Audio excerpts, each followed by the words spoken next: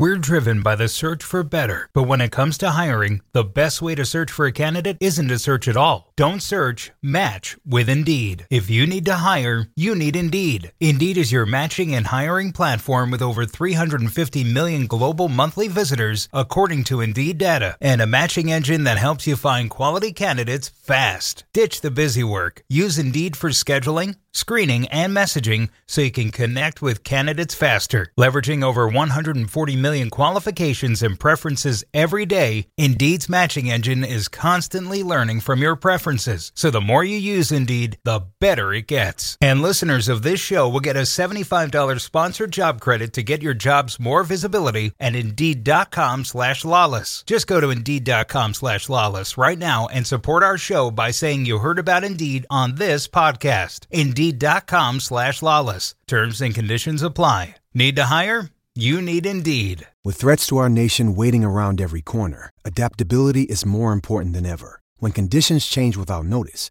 quick strategic thinking is crucial. And with obstacles consistently impending, determination is essential in overcoming them. It's this willingness, decisiveness, and resilience that sets Marines apart. With our fighting spirit, we don't just fight battles, we win them. Marines are the constant our nation counts on to fight the unknown. And through adaptable problem solving, we do just that. Learn more at Marines.com. Hello, Sunshine. I'm Alexi Lawless, and welcome to the State of the Union podcast, where we look at the beautiful game on and off the field through the lens of red, white, and blue-colored glasses. This episode, we'll be talking MLS Cup and Ronaldo and the good nurse and U.S. men's national team backline preview, U.S. men's national team injury crisis, ? Leads America, Liga MX ticket prices, Messi, NWSL, and so much more. But first, joining me, as always, my friend, my colleague, my guiding light, David Mossy, a soccer savant and a Fox Soccer researcher and writer extraordinaire. Mossy, how you doing on this Monday, October 31st in the year 2022? Ooh, Halloween. I am doing very well, although it's been a quiet Halloween weekend for me. I no longer go trick-or-treating. Nobody came to my place, so... Well, they wouldn't come to your place yet because we're recording this on Monday. Tonight is Halloween. Oh, tonight is Halloween. Jesus. Although there were people out and about in costumes this weekend. It was the weekend, and so the Halloween parties were this weekend. So yes, people were out and about at the parties. But the official Halloween, in which the kids will be coming to your door, will be tonight. And God forbid you're a Grinch or anything like that. I'm mixing holidays there. I haven't bought any candy yet, so I apparently need to rush out and do that. If you were to buy some, and I'm going to make sure that you do for everyone that's listening. What are you getting? What would you give out? Yeah, Hershey Kisses. Those seem to be popular, right? They are, but you better buy enough of them. You're not going to be that guy that gives out one Hershey Kiss, right?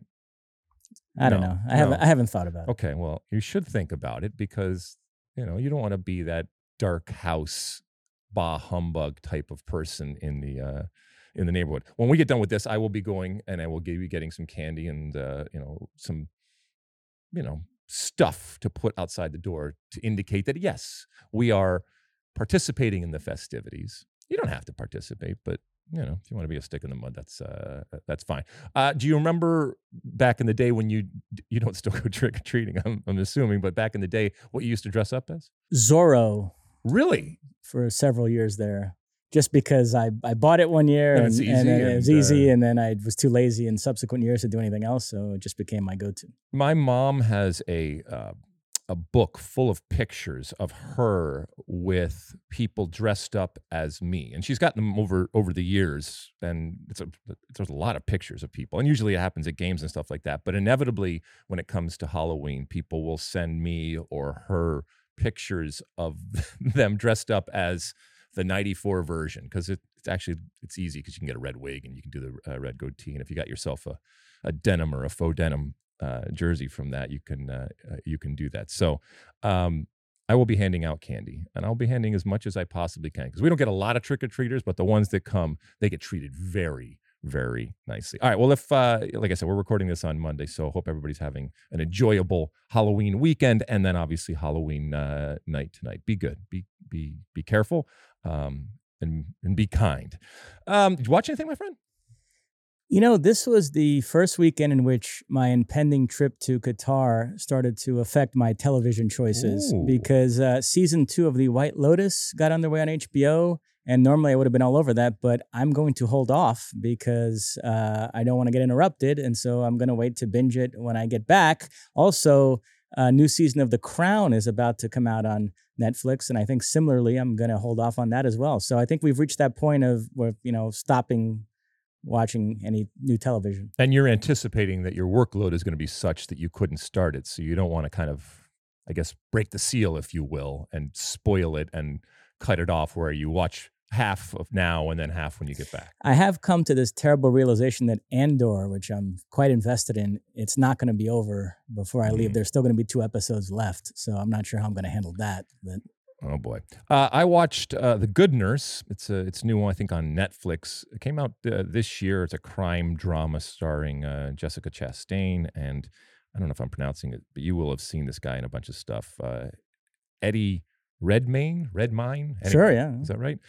Both very, very good, interesting movie, and I enjoyed it. I enjoyed it thoroughly. Could have been better, but I give it a 7.5, which is quality at this point when it comes to a night of viewing on Netflix or any other streaming platform out there. All right, ready to light the scandal? Let's do it. All right, we're going to start out with a bunch of different things here, and we wanted to take the first segment to go right to the national team. We are, as I said, are recording on Monday, and Monday the 31st. 3 weeks from today, Mossy, the United States takes on Wales. Less than 3 weeks now, the actual World Cup starts. So, as you mentioned, it is upon us, and it is more and more pressing and therefore more and more interesting as to what is happening. And injuries, not just for the U.S. team, but for all teams right now, and for every player that has the potential to be on that plane to Qatar, are a big thing. And we talked a little bit about this last week, but it's fascinating to see the wheels starting to spin on players right now, and the injuries, and I'm using the quotations if you're not watching the show here, the injuries that are happening right now so close to the World Cup. And what would not be considered an injury and require time away from the game in, I guess, normal circumstances, being so close to the World Cup right now, I think it's not amazing. It's actually not even surprising that we are seeing more and more of these little injuries that in normal circumstances, you just kind of play through, being taken much more seriously right now. So where should we start? Let's go from a U.S. perspective right now. Well, we're going to focus on defenders and fullbacks today in terms of our positional breakdown, but we do want to go through all the different injuries that are causing some consternation among the U.S. fan base. Weston McKennie. And a reminder, just before you get to it, November 9th, the United States Soccer Federation will be dropping the roster. Okay. Now, there can be changes after that, but that's going to be basically the 26th. And as you'll mention here, Mossy, I think some of these players are going to be in real question whether they are going to be on that 26th. Weston McKennie battling a thigh problem. Luca De La Torre out with a muscle tear. Matt Turner, groin injury, which caused him to miss Arsenal's last Europa League game, which is a shame because those are the few chances he gets to play. Josh Sargent, sideline as well with a calf problem. And this one pertains to the conversation we're about to have about center backs. Chris Richards, still not back yet for Crystal Palace. They expect him to resume training with the rest of the team in the next 7 to 10 days. But yeah, none of these guys are out for the World Cup, but the timetable is such that it's making people nervous. It's cutting it a little close. And look, we're not doctors. And as you know, Mossy, in this world and this age, the information that we get publicly from these clubs or these press officers and or the players themselves doesn't always match up with what the realities are behind the scenes. It could be better, it could be worse, and sometimes it is actually the truth as to what's going on. But we can only go with what they have given us. I do think that not all of these are created equally. Chris Richards, I think, is the most concerning relative to the national team because what we're about to talk about when it comes to the back line, and that he hasn't played in so long. This is obviously a serious injury. This isn't him holding back in order to be ready for the World Cup. This isn't his team, just being really, really cautious about him. This is obviously something that has set him back, and from a physical perspective, has inhibited his ability to actually perform. When it comes to Weston McKennie, look, we know that this is a year where he has suffered some major injuries. I don't think that this injury is going to preclude him from going to the World Cup, let alone playing in the World Cup. We know that he will run through a wall. And this smells to me like a player preparing for the World Cup. And look, again, I go back to Jurgen Klopp, all right?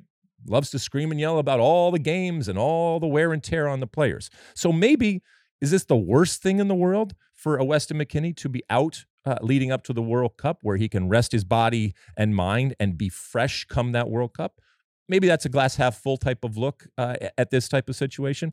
Luca de la Torre is a little more concerning. 3 weeks out, and obviously that is a major problem. And a muscle tear, that's worrisome, even that they would put that out, that it is an actual tear of the muscle. And look, they're young, they heal quickly, but you never know. Matt Turner, groin injuries are weird. You know, they're kind of like a toe injury where you never really realize how much you use it in everything that you do until you actually tweak it. And we hope that it's just a tweak here. But to your point, that he's getting fewer games when he was already getting few games, that's not a great type of situation. Josh Sargent, a calf injury. And in the back of all these players' minds are, yeah, this is an injury, but do I take this injury and I make it worse and therefore really set myself back and possibly not miss the World Cup? So shall we transition to our positional breakdown today? Do you have anything to say about injuries? Do you think that people are sandbagging right now relative to the World Cup? Absolutely. One case that's getting a lot of attention in Spain, and we'll talk about Barcelona later on the podcast, is Memphis Depay. He had an injury. He was out for a while. And as far as Barcelona are concerned, he's fine and should be back playing, and yet he's holding off and saying he doesn't feel quite fine yet. And now the Barcelona media is just straight up accusing him of not wanting to get re-injured, and he's already in World Cup mode. There's an accusation where I can get behind what's being accused, not just the fact of it, but being angry about that. Look, you are paid, and in many cases we're talking about players that are paid a ridiculous amount of money. I don't begrudge them that. And they're not doing their job. In any other work environment, you would be severely reprimanded and or fired for not actually doing the job that is paying you the money because you're looking forward. However, you have a World Cup in November and December, and a week before the World Cup starts, you are playing club, which is unlike anything else before, where there's usually 2 or 3 weeks where they can bake that into getting into the fullest of health and form. Then this is going to happen. So as much as I can grumpy man this type of behavior, I get it. I understand. And again, the World Cup, I can't impress upon folks enough what this means to players, regardless of their status, regardless of how much money, regardless of how famous, regardless of where they're playing or what they have done in the past. The opportunity to represent your country in a World Cup, even in this unique circumstance of this World Cup,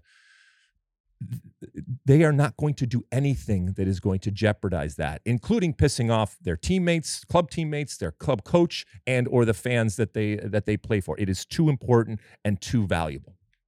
All right, yes, let's go into the backline, the final of our. Are we going to do goalkeepers at some point too in the future? All right, we'll do the goalkeepers in the future here, but this is the defensive version of our preview of national team players. Right. So as we mentioned, you have Chris Richards, who, by the way, wasn't playing that much even when he was healthy. He's played a total of 45 minutes of Premier League football this season. So I would argue that move to Palace has been a disaster. I mean, we're forcing it at this point, right, Mossy? When it comes to Chris Richards, I know that people looked at him as the hope and the belief that he was going to come good. But for this cycle right now, I just feel like we're going to put him and therefore the U.S. team in a position that is problematic just by throwing him in. Yeah, there has been this feeling that deep down, he's who Greg Berhalter would like to be starting alongside Walker Zimmerman. But to your point, those chances might be running out. And it might test my Formus fallacy call. So that leaves Zimmerman and Long as the presumed starters if the World Cup started tomorrow. And with them, you have this issue of their inactivity because their teams got knocked out early in the MLS playoffs. And in Long's case, a bad window. Yep. just his form in general has been poor, and so a lot of people will not have played a game for a month. Right. Having bombed out of the playoffs. Yeah. So some of the other options, Cameron Carter-Vickers, who is playing regularly for Celtic, Eric Palmer-Brown playing regularly for Troyes in Ligue 1. You have Mark McKenzie playing for Genk, and then we have to bring him up, Tim Ream. There still is this sentiment, people watching what he's doing week in, week out for Fulham, they can't believe that he's not going to go to Qatar. So I think those are the players we're looking at in that center back spot. So how do you see it right now? I mean, I still see Walkerman and Long. I still see Greg Berhalter when he is assessing the situation, whether you agree with it or not.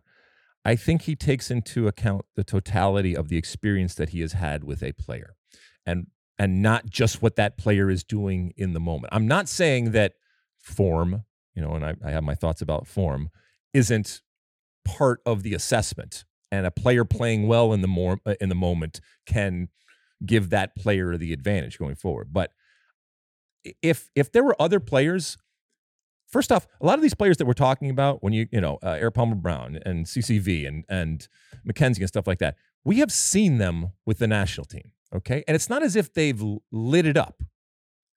And I'm not saying that Aaron Long has either, but I just think that when it comes down to it, and I'm not saying I even agree with it. And all of these players, including Tim Ream has his positives and negatives, just like everybody else.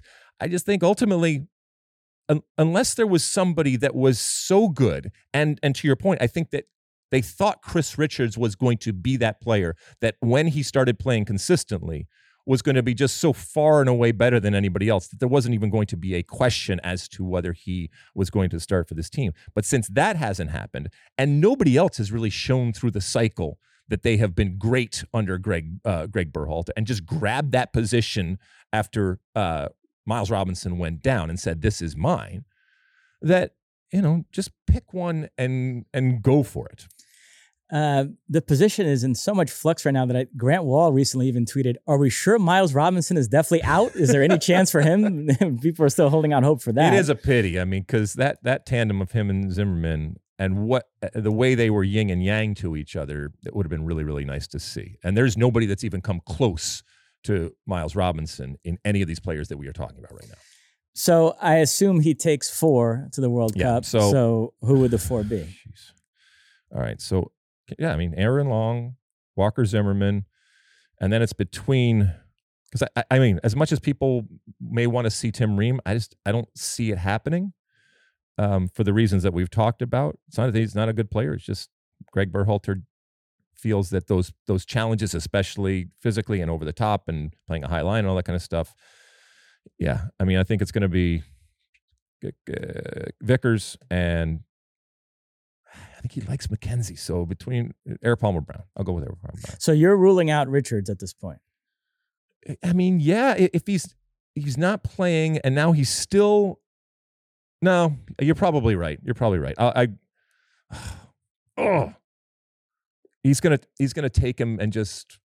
You think he's gonna take Richards over Eric Palmer-Brown? Again, we can caveat it because it's a medical situation we're not fully informed on. But let's say they check in on him in 7 to 10 days whenever they go to announce a squad, and he feels like he might be fit enough to play at the World Cup. Then I think he would find a place for him. If he's still not even close at that point, then yeah, you can't. But what does like fit to play in the World Cup mean? I mean, if he's still 10 days away from just training, right?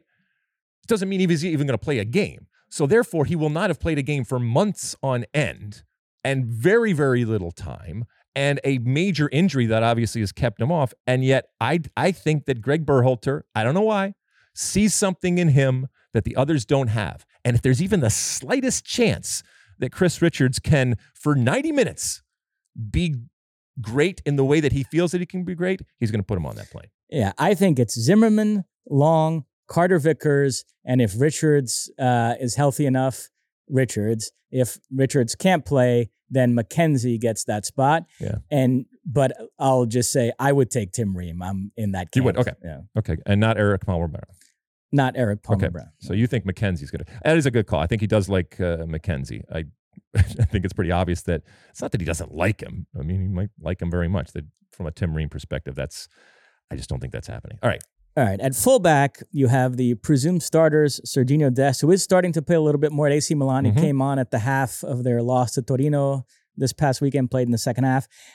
Anthony Robinson, who we know is doing very well for Fulham. So those are your starters at right and left back. Knock on wood, they stay healthy. So we're talking about the backups then. You've got DeAndre Yedlin, another one of these cases of a guy that got knocked out early in the MLS playoffs with Inter Miami. Reggie Cannon, who's playing in Portugal with Boavista. Joe Scally playing regularly for Mönchengladbach in the Bundesliga. And Sam Vines playing regularly for Antwerp in the Belgian league. So I think realistically, those are the guys that you're looking at. Although producer Sean Sullivan threw in Austin Trusty. He's obviously been impressed by his displays with Birmingham City in the championship. So Stop. I mean, great goal and everything, but no, that's not happening for Trusty. I think it comes down to, obviously Serginho Dest and Robinson, and we know that Serginho Dest can also play on that left-hand side, and we've already seen that. DeAndre Yedlin for sure. And then it's going to come down to two of Reggie Cannon, Joe Scally, or Sam Vines. I think he liked Reggie Cannon, but I think it's going to be Joe Scally, and I think he's come back to Sam Vines. How about that? Do you think so? Joe Scally and Sam Vines. Between those three, who do you got? Reggie Cannon, Joe Scally, or Sam Vines? I think Scally makes it because of his versatility. He's also a guy that can play on both sides. So wait, did you say Yedlin? Yeah. Yeah. So you think the four would be Dest, Robinson, Yedlin, and Scally? Yes. And by the way, in a list of 26, this might be where one of those extra players comes from. So yeah. In which case, I think it would be like a Sam Vines over a Reggie Cannon. Yeah, I buy that. Okay. Yeah. All right. Anyway, this and again, this comes out November 9th, and Greg Berhalter, I'm sure, is in his laboratory right now with all of these names up there. And look, Greg Berhalter is a strong man, but don't think for a second that he's not human, in that he doesn't hear all of the talk, whether it's from you, Messi, or anybody else out there when it comes to Tim Ream. And he's watching Tim Ream play. But there was something over the last windows and in the recent past that is said to him, this is not somebody that we want. And he knew when he started not making that decision there that he was going to come in for criticism right now. Again, this isn't the level of a Landon Donovan, but it sets you up for criticism when you have a player, whether it's perception or reality, and in this case, it might just be perception, a player that is playing consistently, captaining his team in the EPL, and doing very, very well in that type of scenario that is not going to the World Cup. And it's completely fair and justified to ask why. And I think Greg Berhalter many times has said this is why, whether it's a question when it comes to Tim Ream, or even in the past when it's come to Joe Scally and stuff like that. And Joe Scally's worked his way back. But I also wouldn't put it past Greg Berhalter to tweak us on November 9th with some surprise types of picks, which would be fun and good. It will make it that much more interesting when it comes to that. And we will, again, have a show immediately, taping a show immediately after. It will be live with myself, you, and our friend Stu Holden, right? Is that the case? Correct. Yes. And Kat Donnelly producing that day. Yes, exactly. So you know it's going to be good. So we'll do that. All right. Anything else, Messi? That's it. All right. Let's take a real quick break. And when we come back, we will round up all of the action on the field that occurred over the last few days, and there was plenty of it. How do you make a vacation last? How do you hold on to the joy, the clarity, the calm? Easy. You go to Aruba. You'll spend your time relaxing on cool, white, sandy beaches and floating in healing blue water. You'll meet locals brimming with gratitude for an island that redefines what a paradise can be. You won't just feel great, you'll feel relaxed, renewed, and ready for life. That's the Aruba effect. Plan your trip at Aruba.com. Welcome back. All right, let's check out the weekend's action. And there was all sorts of stuff going on, including the semifinals of Major League Soccer's Road to MLS Cup. And we know now that LAFC will be hosting the Philadelphia Union. We'll talk about that in a second. But first, LAFC versus Austin and Philly versus NYCFC. Where do you want to start? Let's begin in the West, Okay. where LAFC notched an emphatic 3-0 win over Austin. Arango with the first goal, heading in a Vela corner. I'm going to continue to sing this guy's praises. That's now 32 goals in MLS, including the playoffs, since his debut in August of 2021. Only Mukhtar has scored more. It was 1-0 at the half somehow because LAFC should have been up a lot more. Stuver kept Austin in the game. LAFC outshot them 16-1 in the first half. But the second goal finally came, another Vela corner, Uruti with an own goal. And then Opoku added the exclamation point. So 3-0, LAFC finally reach MLS Cup. I continue to be amused that we treat this franchise like they're the 2004 Red Sox, as if, it's been this long wait. It's only their, it's relative to the way that they entered the league, Mossy, with the glitz and the glamour and the sexiness and the money and the stadium and the celebrity ownership and all of that kind of stuff. So this is what this, not just this team, but this club was created for. And you can talk about Supporter Shield all you want, but the only thing that ultimately matters in Major League Soccer is winning MLS Cup and having that moment when the confetti comes down, the music plays, and you have that money shot holding up the MLS Cup. And LAFC is going to get their opportunity. This was comprehensive. From start to finish, I don't care what Austin says. And yes, the Austin faithful, this is an incredibly successful season. You should be incredibly proud of Josh Wolf and Claudio Reyna and all the players and all the work on and off the field that went into making it this successful for a very young green, team when it comes to Major League Soccer, and a dramatic improvement from year to year. And we'll see if that can be sustained going forward. But on the day, to your point, Mossy, there was only one team on the field. And I actually was a little disappointed in Austin as how well they played through the season and how well we have come to expect them to play. They picked the worst possible moment to play their worst possible game. There was one flashpoint, we should say, at 2-0, second half. Fagundes taken down by Ibeaga in the box. Should have been a penalty. They reviewed it, somehow didn't give it. So even... Well, hold on. Should have been a penalty in what sense? Because it's not like anything was missed because of the age in which we live in. Referee made the call, or didn't make the call, which is a call in and of itself, right? Is called over, and we know, I don't know, there's probably a percentage out there, but we're talking probably in the 90s of percentiles where you are called as a referee and said, hey, we think you missed something up here in VAR. You should go and check this at the monitor. 90-something percent, I don't know what it is, that usually results in the justification of VAR saying, hey, you missed something. But there's always with the caveat that ultimately it is the referee's decision on the field. And he or she may go over and see what those in the VAR are seeing and still make the decision to go with what he or she decided in that moment. And in this case, that's exactly what happened. Referee looked at it, said, I hear what you're saying. I understand. This is why I love to be able to hear what they are ultimately saying. I'm thinking he said, yep, I get what you're saying here. But I'm going to look at it as it actually was more of a dive, and you look at the second thing. Now, we can disagree. There is still a subjective nature to it, but I don't think anybody, including LAFC faithful, would have felt that it was the wrong call in that moment to point to the spot. And would it have changed the game? Yeah, it changes the dynamic dramatically. 2-1 is very, very different. The only, I am only consoled by the fact that it was so comprehensive from LAFC that this didn't change who the better team was on the day, and that the better team won in totality. I can accept that, and I understand that you can feel aggrieved if you are Austin right now. And from a league perspective, it's not a great look, but at least it didn't result in an inferior team gaining an advantage and going on.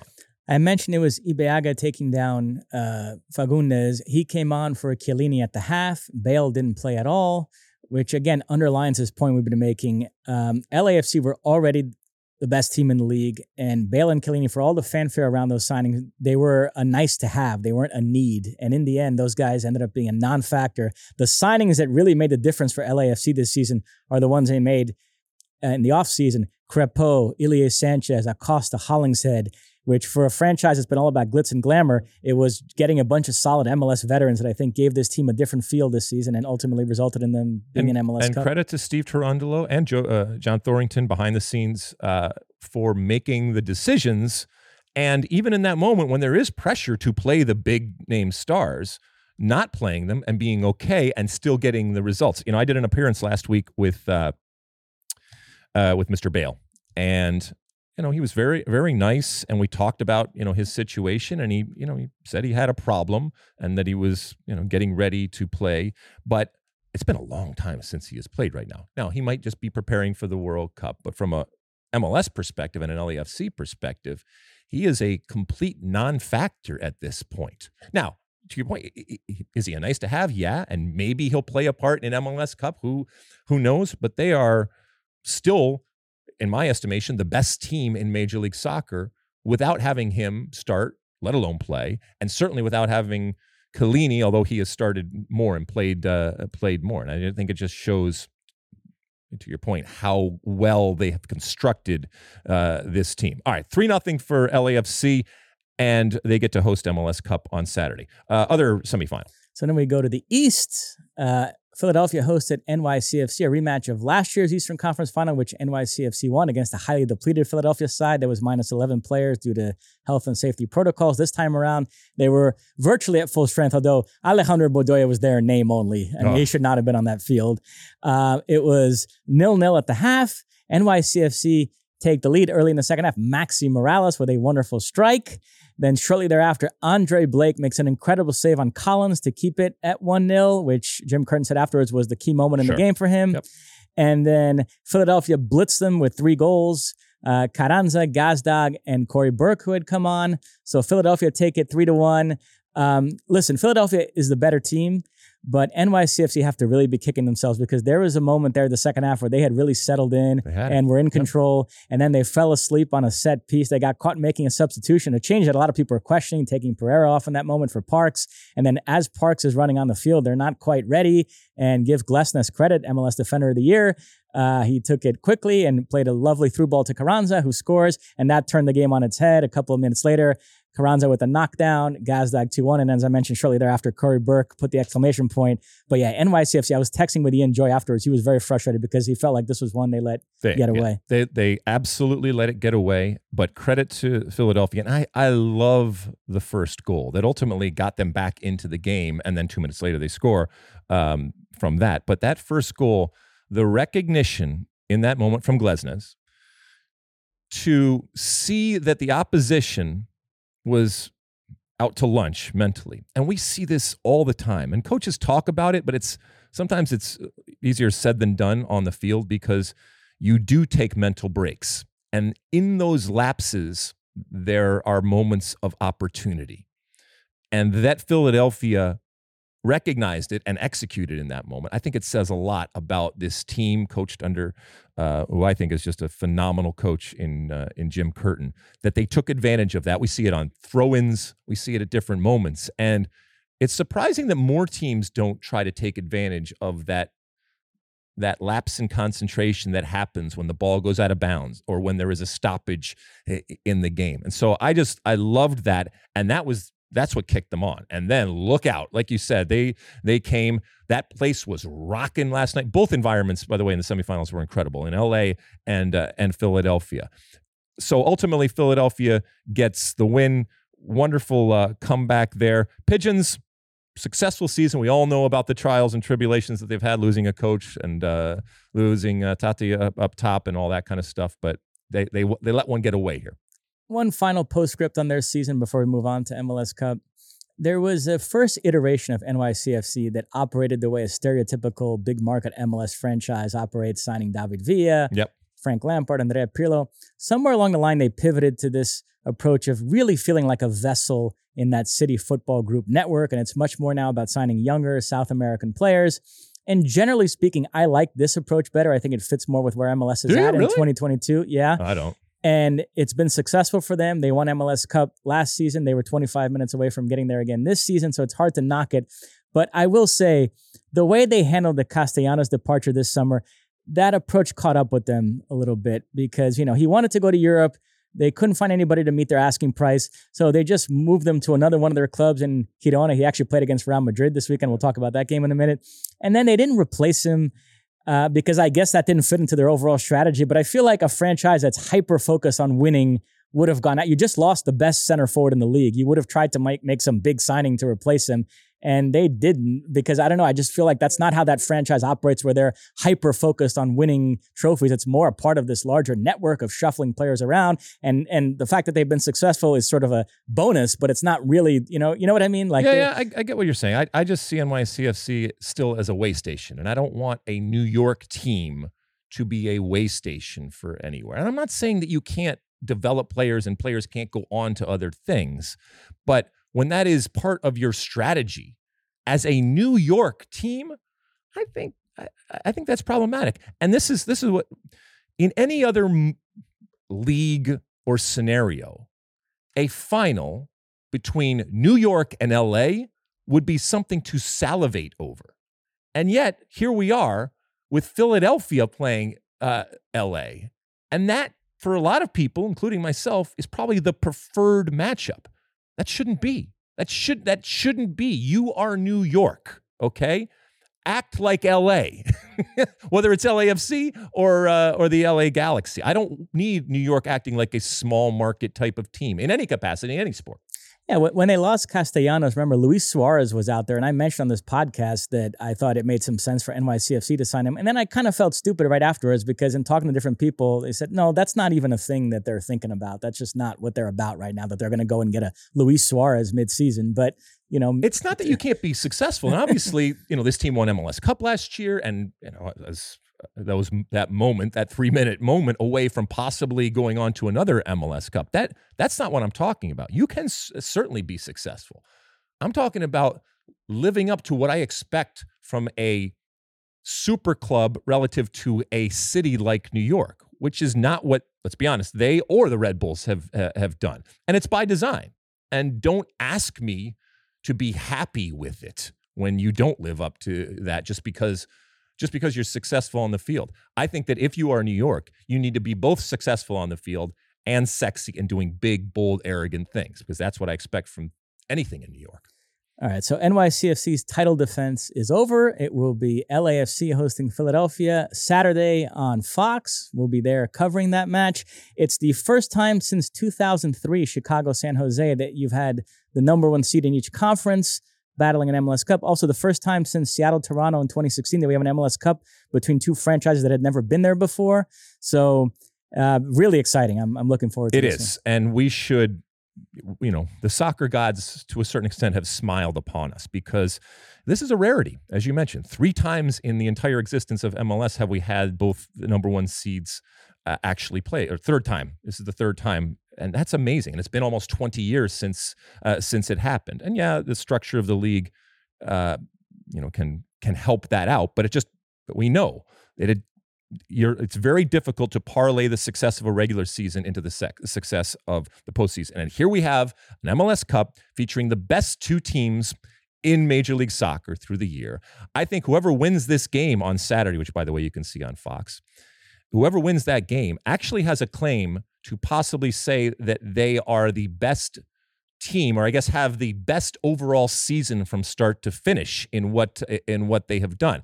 And they couldn't have approached this in any more drastically different ways in terms of their ethos and their philosophy as clubs. And that is on display too, where the David and the Goliath, the big versus the small, the big market that is LA, and the glitz and glamour and the stardom that is LA, and the celebrity and all that kind of stuff, with the meat and potatoes and worker mentality of Philadelphia. All of that is going to be part of the narrative into this Saturday's game, and I can't wait.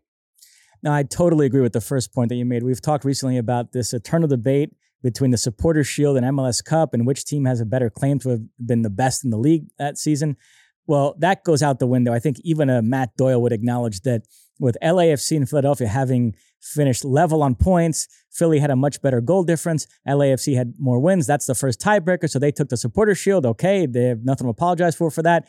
But it was kind of a wash in the regular season between these two teams. So whoever wins this game, I think, has a 100% claim to having been the best team in the league. But when you are in the midst of the dog days of summer, Major League Soccer, and you have folks saying that this game doesn't count or there's nothing on the line here, and you drop points here, or you have a bad game here, remember that, because it can come back to either haunt you or provide you with, in this case, the opportunity to host MLS Cup. And don't tell me for a second that LAFC hosting MLS Cup against Philadelphia is not an advantage. Now, is it going to play out? I mean, Philadelphia absolutely can beat LAFC, but Philadelphia would much rather play the game in Philadelphia when we saw why, with the power and energy that happened in Philadelphia.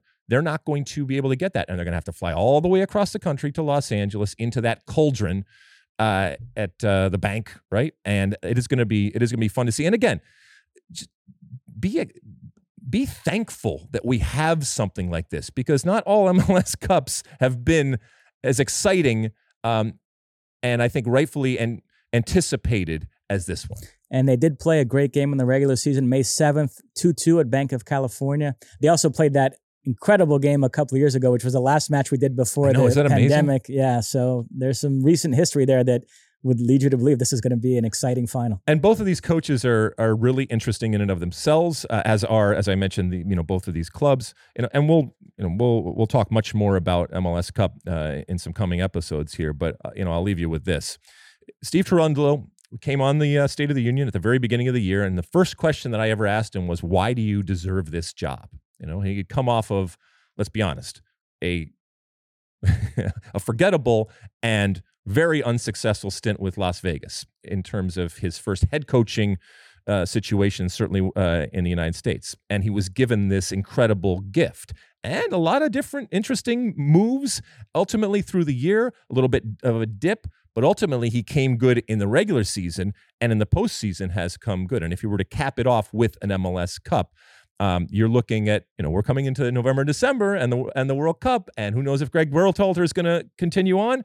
When you're talking about both of these coaches, I think that they will absolutely be on the list, and Jim Curtin just continues to do it year after year after year, with less, by the way, than others. Much less. And that segues us perfectly into Europe, because another coach that people have been talking about as a potential successor to Berhalter with the national team is Jesse Marsch. Yep. He was in big trouble at Leeds, but had a phenomenal victory this past weekend as we begin our European review in the Premier League. Leeds 2-1 winners over Liverpool at Anfield. They got a gift early. Joe Gomez, misplaced pass. Rodrigo pounces 1-0, but then Salah equalized minutes later, and you had a lot of time to play, so you figured, Liverpool are going to push on here and win this game, but Leeds held out until the end. And just when I thought, wow, they're going to get out of here with a point, they did even better than that. Somerville with a late goal. 2-1 Leeds. Jesse going nuts. He lives to fight another day. How excited were you for this result? I was so excited. And I think a lot of people were excited. And I care about Leeds, okay? And, other than, Leeds has kind of lived long in, 70s and 80s culture. It was one of the first teams that was actually branded over in the U.S. that came on my radar and consciousness. But it's not like I follow Leeds, or let's be honest, care about them.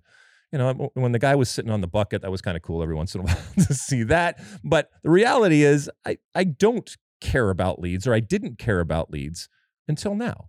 And why do I care about Leeds? Because, somebody asked me that on Twitter after this game. Why do you even care? Well, I care because Leeds is an EPL team, okay, that is coached by an American.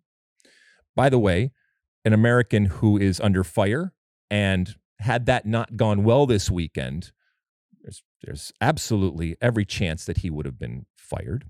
This is a Leeds team that is starting 2 American U.S. men's national team players that absolutely are going to be on the field, in Tyler Adams and Brendan Aronson. Oh, and by the way, 3 former MLS players on the field. And this is a Leeds team that just beat Liverpool away. So, yeah, I'm an American, and it makes me happy And it makes me proud of my country that this happened and that it happened to good people like Jesse Marsh, like Brendan Aronson, like Tyler Adams. Now, they live to fight another day. Jesse Marsh may eventually get fired, okay? But in this moment, sing while you're winning, right?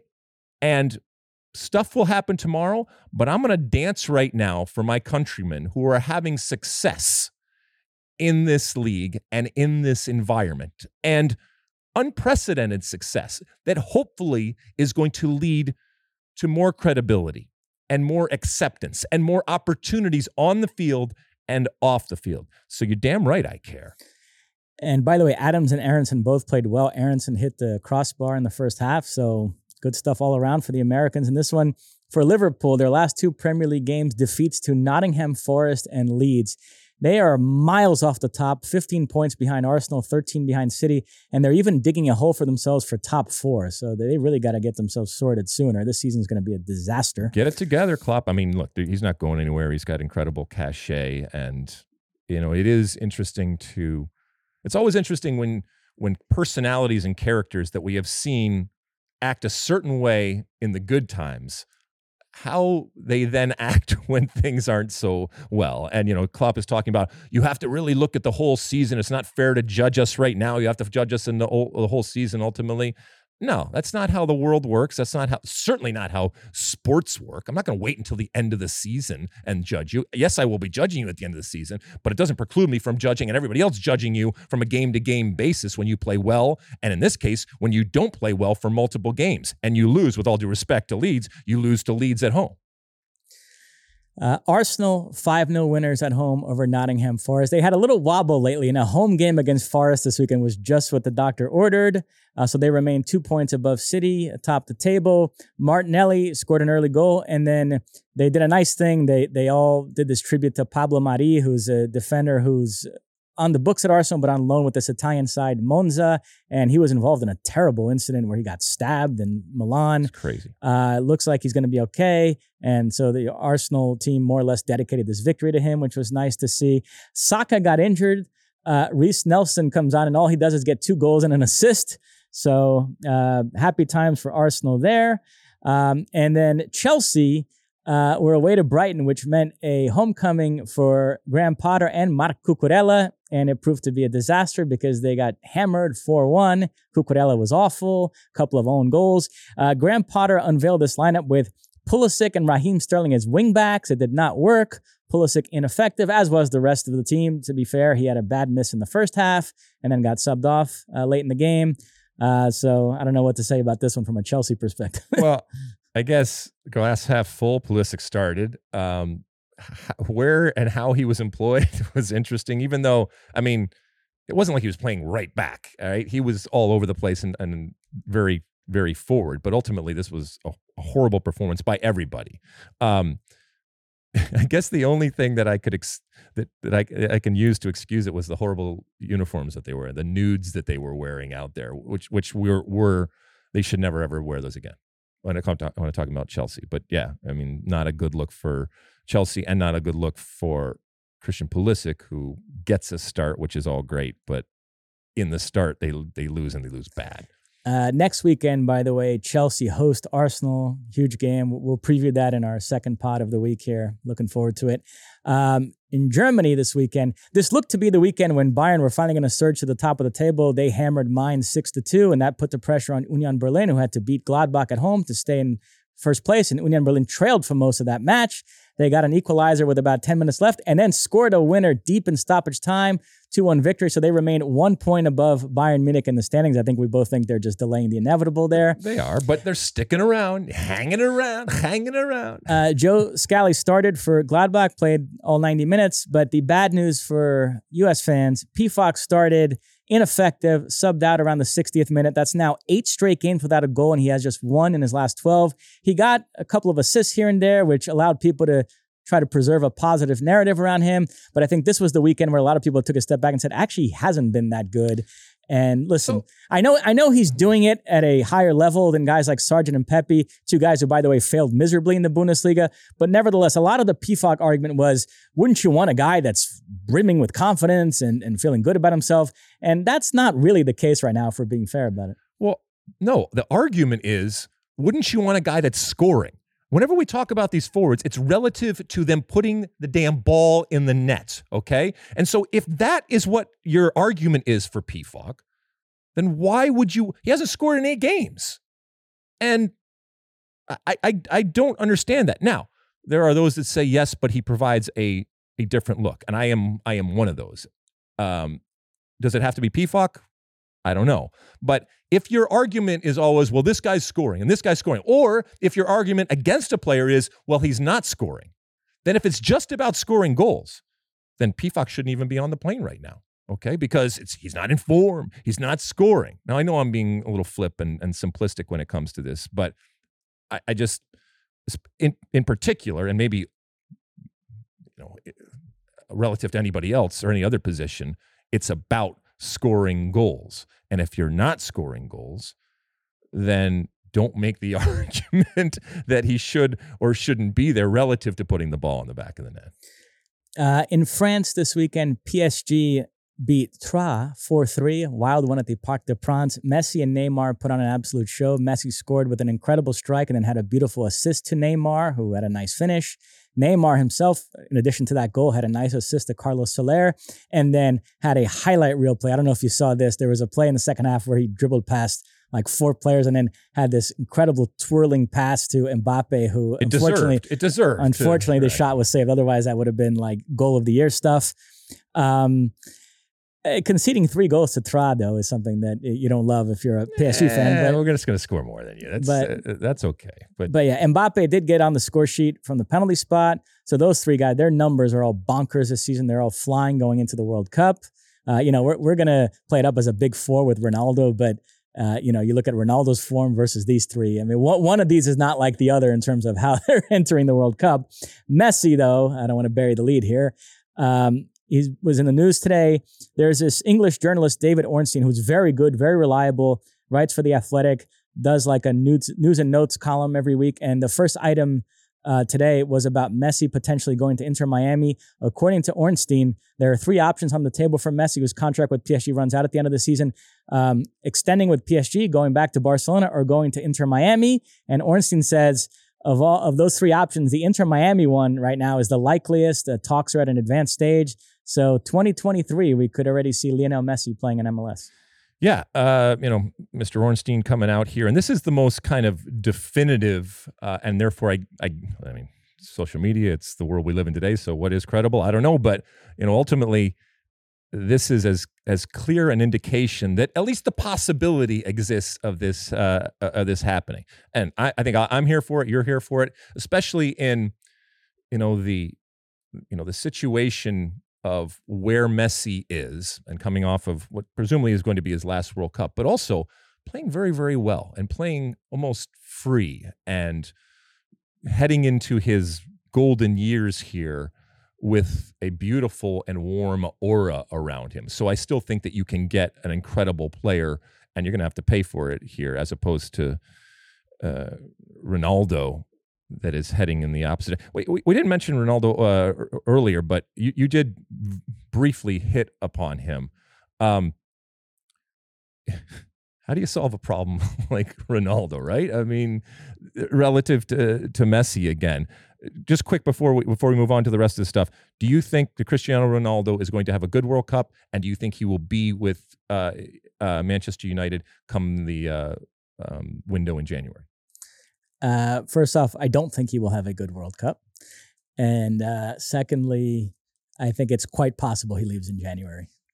Quite possible? Or yes or no? Don't give me a quite possible. I would lean yes. You don't think he has a good World Cup and you think he leaves in January? How do you solve a problem like Ronaldo? How do you hold a moonbeam in your hand. All right. Here we go. All right. One more note. Sorry, I digress there. Go ahead. One more note before we leave France.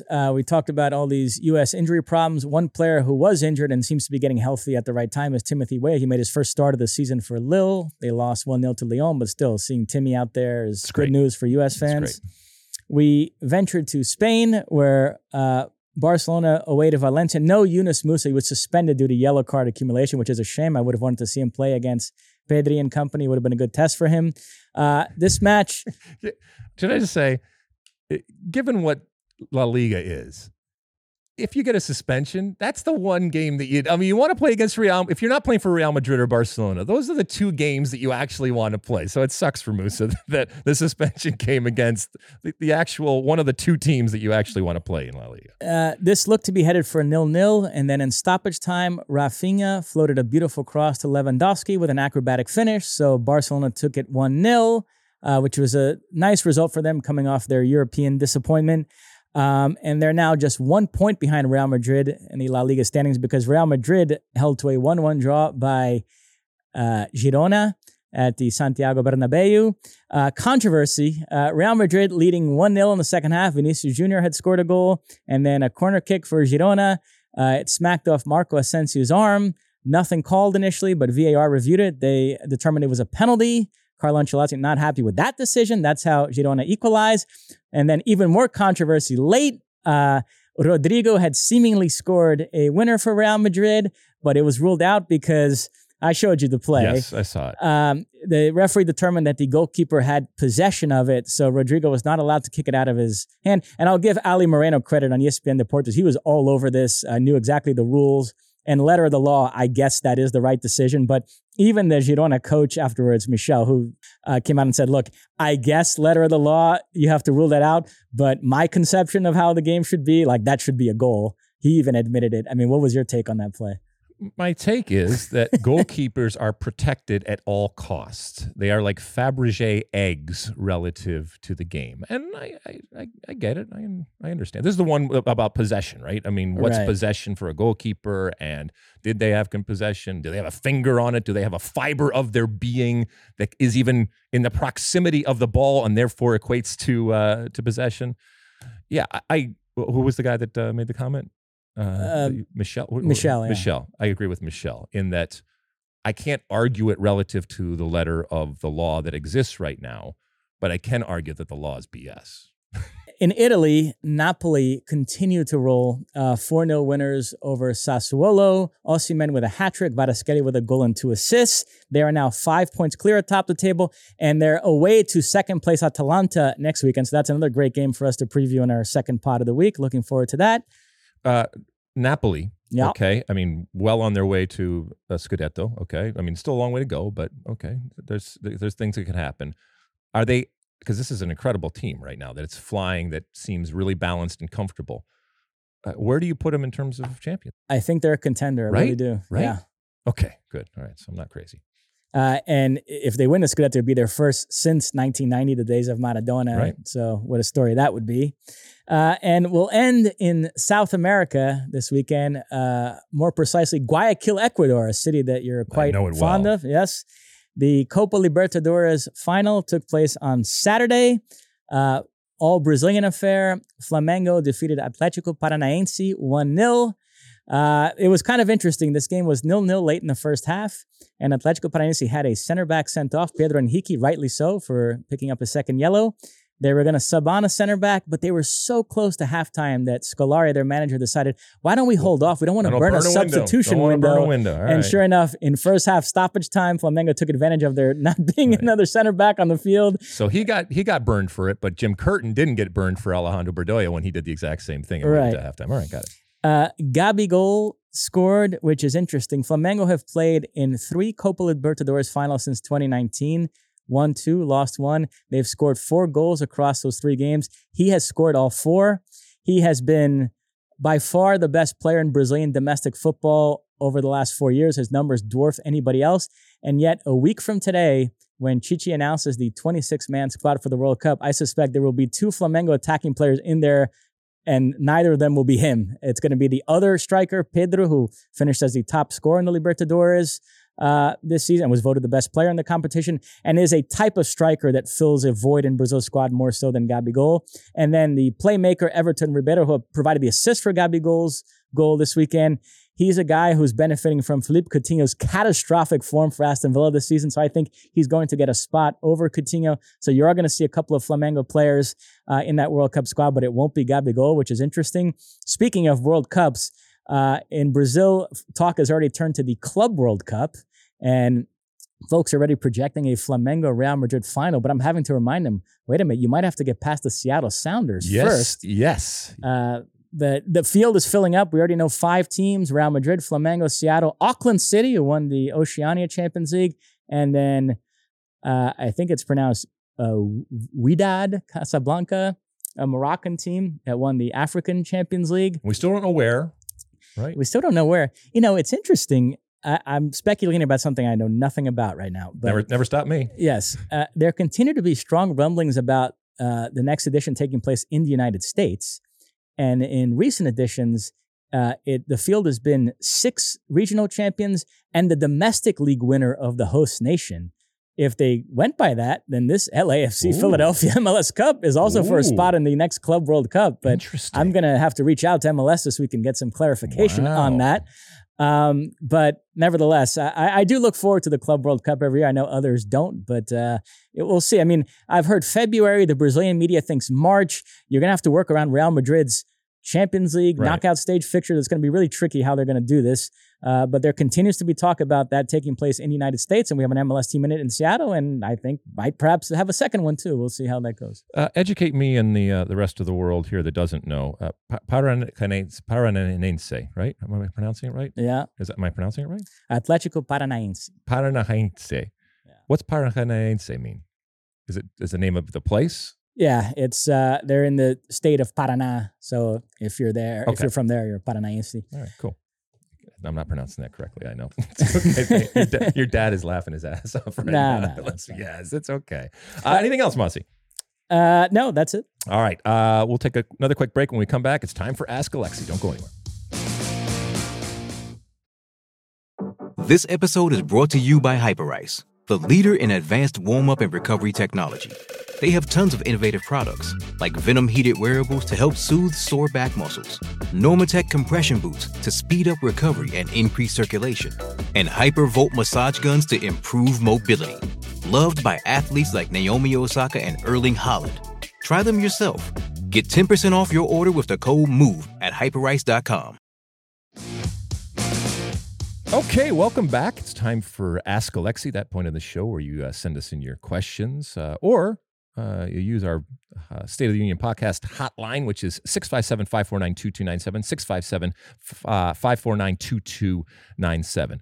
Or you use that hashtag Ask Alexi out there on all our social media platforms. And again, our handles are SOTU with Alexi. All right, I think we have some voicemail and some Twitter questions this week, right, Messi? Yep, let's start with a voicemail. Hey, this is David calling from Atlanta. Big fan of the show. I know this is the State of the Union and not the State of Mexico, but my team, Pachuca, is playing in the Liga MX final against Toluca. I'm very upset with the team in terms of the prices for the final match. It's priced at 1,700 pesos. That's about $85 US. And that is extremely expensive for a typical resident of Pachuca. It would make sense for for high price in cities like Mexico City, Monterrey, Guadalajara, where there's higher economic activity. But that price range is very elevated for a typical Pachuca fan. It's a very working class team. So I'd like to know what your thoughts are on ticket prices. I don't know how pricing works in Europe for teams that are, more working class and smaller fan bases. I'm so happy that they're at the final. But with that sort of pricing, we've been criticized because our stadium has very low attendance, and many fans have cited that the tickets were just too expensive for them. Thanks so much, and have a great day. All right. Well, thank you, David. Thank you for the question. This is an evergreen type of topic, and I know it's specific to where you're talking about, but every country and every city and every market and every team recognizes that it's actually a skill and an art in terms of setting price. And sometimes they get it right and sometimes they don't. Ultimately, whether you're talking about Liga MX or anybody else, this is a business, all right? This is not a charity. And in a capitalist type of situation, you are going to balance wanting a good environment in your stadium, which in and of itself has a economic value, with maximizing the opportunity that you have, which is, that sweet spot of the ticket price makes you money, and enough money where you're comfortable from a business perspective, but also creates an effect that people are in your stadium. It doesn't always work like that, and I think that's what you're talking about here. But we talk about it. We talk about it over here. And when it comes to different markets, you got to understand your market. And again, this is not a charity, but I think sports teams in general recognize that they are an extension of the community. And what happens in their games and the environment that is creative is a reflection of their culture and, like I said, of their community. And to the extent that you can, marry the two, that is the business and I guess the community or social responsibility that you have, that's the sweet spot. But it's not always attainable. And we've seen it with the United States Soccer Federation at times. Sometimes you have to adjust and impact and affect behavior when it comes to buying tickets. And so sometimes you have to go through situations where you purposely set it above in the past in order to establish a new norm. All of that doesn't change the fact that there's certain people that are going to be priced out. And in an ideal world, would you not want that to happen? Yeah. But again, that's a charitable type of situation as opposed to harsh business realities and decisions that ultimately have to be made for the moment and for the future. Because if somebody buys a ticket at a certain price, they are going to expect that price on a continual basis. And until you actually force them to alter their behavior and alter what they feel is the norm, it's very, they are going to expect that. And if and when you change it, there is going to be what we talk about sticker shock. And if you are not smart and learned and skilled and understand your market, that sticker shock is going to lead to either less money or less people coming, or it's going to be that momentary shock, and then they adjust and they accept that new norm. So I don't know what ultimately the situation was with Pachuca and the Toluca games there, but you want your final to be sold out. You want it in terms of what it represents and the message ultimately that it sends. But you also don't want to paper the house, because that, again, can cause problems directly or indirectly in the moment and or the future. Anything else, Messi? Well, to anybody that can't afford to go to a game, all I would say is maybe you should have worked a little harder. Oh, wow. Look at you, Messi, coming in. But just to let people know what occurred in that final that he alluded to, Pachuca made easy work of Toluca. They won 8-2 on aggregate, 5-1 in the first leg, 3-1 in the second. So they are your Liga MX champions, their seventh title, first since 2016 when they were led by young Chucky Lozano. This time around, they had Nicolas Ibanez leading the line, which I've been thinking about this lately. The same way that Argentinian number 10s have kind of found a home in MLS over the years, it's a similar dynamic with these sort of journeyman Argentinian center forwards in Liga MX. You have all these guys like Nicolas Ibanez, Julio Fuch, Rogelio Funes Mori, Juan Dineno. They're all kind of the same profile, and they all seem to thrive in Liga MX. So congratulations to Pachuca. Congratulations. Another voicemail. Hi, Alexi, Messi. This is Keith from Hendersonville, North Carolina. Just listened to your podcast about the winger and striker position for the U.S. men's national team, which got me thinking a little bit. So I went back and looked at the goals that were scored by the men's team starting from January 2021 up to the present. Out of 31 goals, only 9 of them were scored by the number 9 position, which got me thinking, is this a position that we should really be that concerned about if only 29% of our goals are coming from that one position when you're looking at, who we have to score, both at the defensive side of the ball, midfield and wingers as well. So I was just curious to hear your thoughts on that. Is this number 9 position something that we should really be concerned about, given the lack of production from there and the large production from other areas on the field. Love your show. Curious to hear what you have to say. All right, thank you, Keith. Nerd alert, Mossy. He went and did some calculations there. I do appreciate the work that Keith did. Is it that it's? I think he came up with 29% of the goals are actually scored by our strikers or our forwards up there. Okay, I get it. But yeah, we do want somebody up there for a number of different reasons. That the wealth is being spread, fine. Okay, but in general, that position is someone that I want putting the fear of God into the opposition. And we don't have that. And where does that fear come from? You know, when it comes to Erling Haaland, for example, you're worried about all the different ways that he can put the ball in the back of the net. And unfortunately, the U.S. has not had that now for a number of years. And it doesn't look like that they are going to have that going forward. If this was by design, if Greg Berhalter had said, you know what, we're not going to worry about that position. And as a matter of fact, we're going to do everything we can to spread it out. So every single player out there isn't in double digits when it comes to scoring. Everyone's scoring 5 to 8 types of goals. And in totality, when you add it all up, we got enough goals to cover everything that's going on. Yeah, in a void, that sounds good, but the benefit that you have from somebody who is consistently scoring goals is that person takes a lot of attention and frees up a lot from others out there. So I appreciate the calculation here. I don't think that it's telling us anything that we don't know, and I don't think that it should be telling us that we shouldn't worry that there is nobody up top scoring the goals. I hope, if it's Jesus Ferreira, for example, I hope that not only is he being dangerous up there, but he's being dangerous in the form of scoring goals. Mossy, anything? Well, the only thing I'll say is everybody loves to bring up the Olivier Giroud example from the last World Cup. He started up front for France, scored 0 goals, and they still went on to win the tournament. So it can be done. But he is a goal scorer still, okay? I mean, maybe not par excellence when it comes to the best in the world, but he still is up there to score goals, even though in that capacity, in that moment, he didn't. He's actually about to overtake Thierry Henry as their all-time leading scorer. There you go. To your point. There you go. Listen, we haven't done a bunch of Twitter questions or over the last couple of weeks, so I wanted to throw a couple in here. So what do we got first, Mossy? All right. First up, USMNT versus haters. Okay. With the news about a potential team in San Diego, how many MLS teams does it take to force the league to adopt a relegation system? At some point, we're going to have too many teams in the league.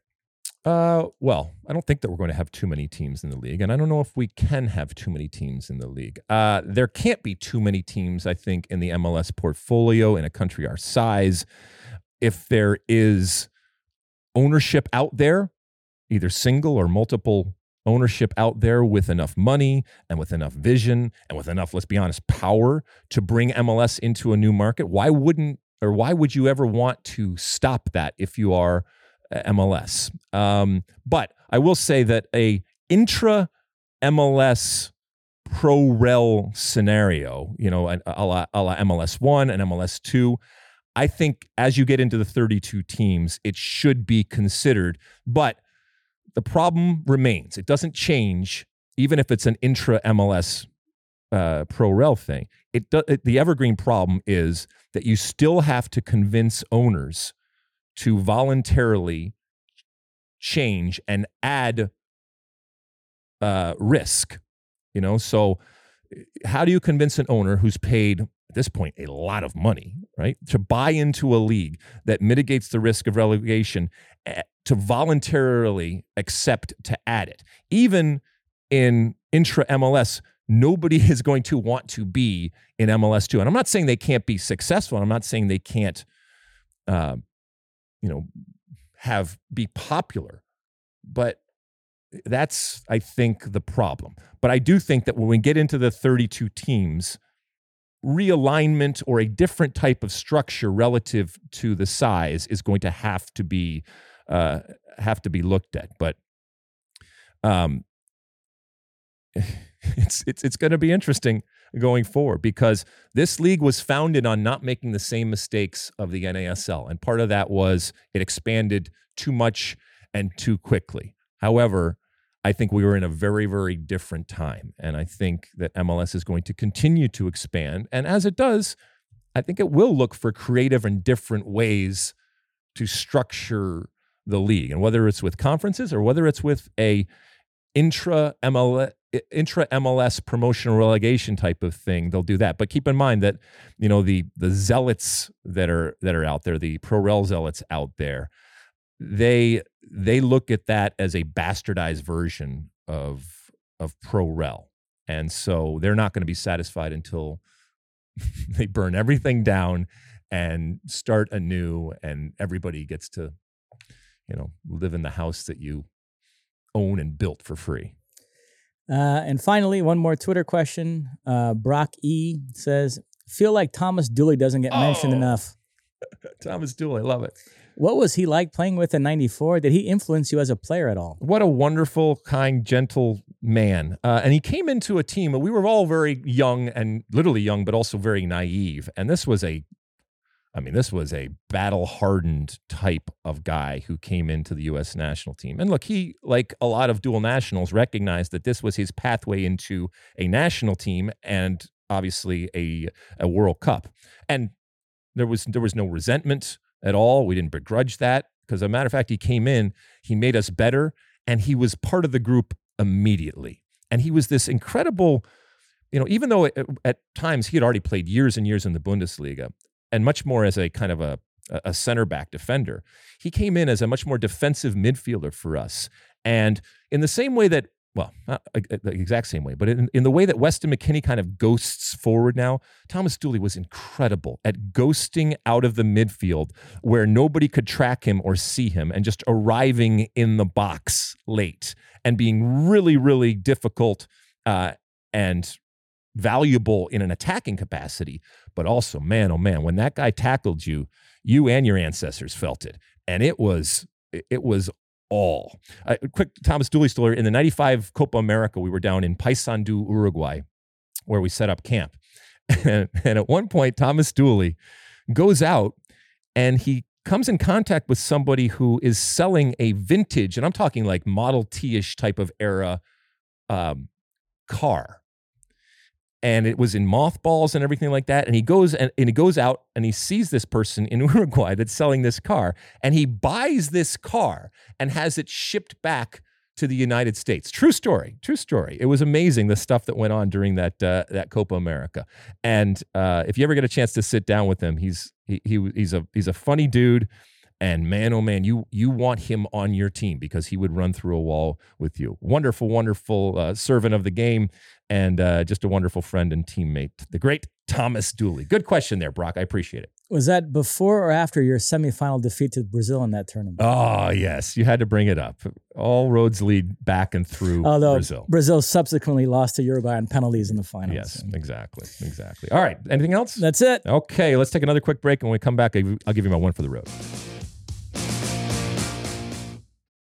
Find a fresh take on a fall getaway to Wilmington, North Carolina and beaches. Enjoy hiking trails in a state park, fresh seafood with a side of live music, and fall festivals galore. Then live it up along the Riverwalk in Wilmington's historic downtown. With 3 island beaches, Carolina, Curie, and Wrightsville, and a vibrant downtown, you get the best of the Carolina coast all in one place. Plan your fall getaway at WilmingtonandBeachesVacation.com.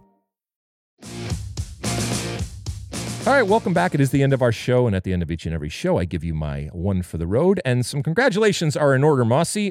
Congratulations to the entire organization up there in Portland. The Portland Thorns, your 2022 NWSL champions after winning 2-0 against Kansas City Current, who were not expected to be there. So congratulations to them on even making the final. 2-0. League MVP Sophia Smith got the opener in front of a sold-out crowd in the neutral site there in D.C. It was fun to watch on national television, and ultimately, like I said, Portland prevailed.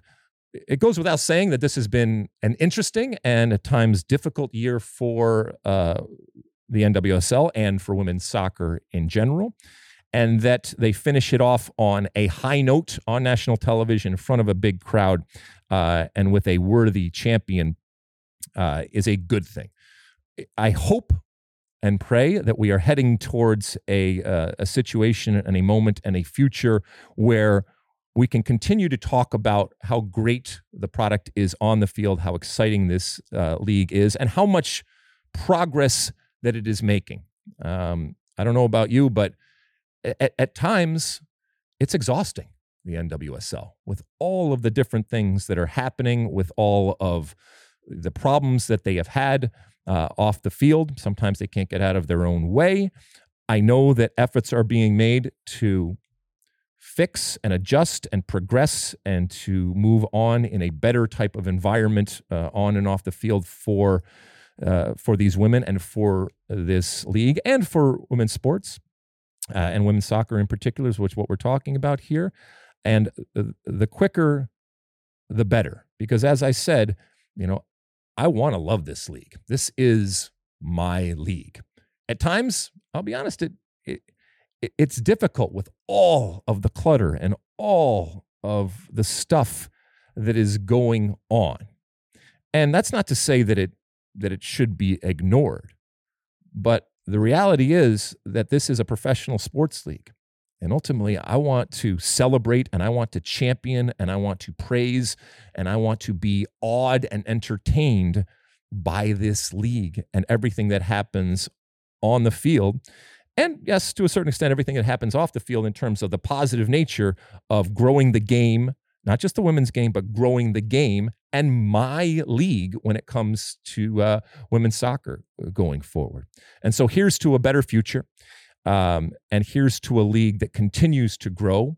And even with all the trials and tribulations and the difficulties this year that NWSL has faced, there are a lot of wonderful stories and a lot of positive that has come out of this year and a lot of growth relative to this business and this fledgling business that all professional soccer leagues have been and continue to be. And continue to push that boulder that we talk about out there. And NWSL, like any other league out there, needs as much help as it can get. It needs as many champions as possible, and it needs as much support as possible. And anything that is turning people off, anything that is making it exhausting to care about or to follow, is a problem. And so here's to getting rid of all those things and going forward in a positive way. And so another NWSL season in the books. And that in and of itself is a success, given some of the past failures and the past leagues that have gone out of business. This is not going out of business, is, I think, and I hope, is going to continue to get bigger and better as we continue on forward. And I would just add one last thing. Sure. I mentioned the men's Copa Libertadores final. We also had the women's final this past Friday, the Copa Libertadores Femenina.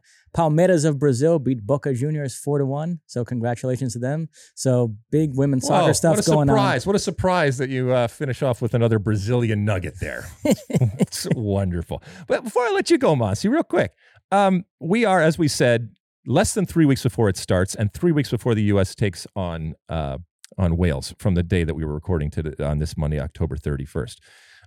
Are you still going with Argentina as your pick? Yes, I am. If I gave you the opportunity to change it right now, would you change it? No. Okay. I think it'll be either Argentina or Brazil, and I slightly lean Argentina. Really? Yeah. Okay. I am going with Brazil. Well, you got something to say? A week from today, when we tape our podcast next, I mean, we're going to do a second one this week, but then when we tape the one next Monday, although it might be Tuesday, because we're figuring that out. It'll be out for folks, though. Nevertheless, we'll figure out a way to get it to you. Brazil will have named their World Cup squad, so we'll have that to discuss. I'm sure I'll have some thoughts on that. Thank you for tuning in. Thank you for downloading and reviewing and rating and doing all the different things that you do out there on all the different platforms that we have. We're doing good things, Messi, in terms of the people that are listening and the people that are watching, and we can't thank you enough for the time that you spend here with this State of the Union. We will talk to you again next week. Happy Halloween out there to everybody out there. Hope everybody has a good Halloween. And until next week, and as always, size the day.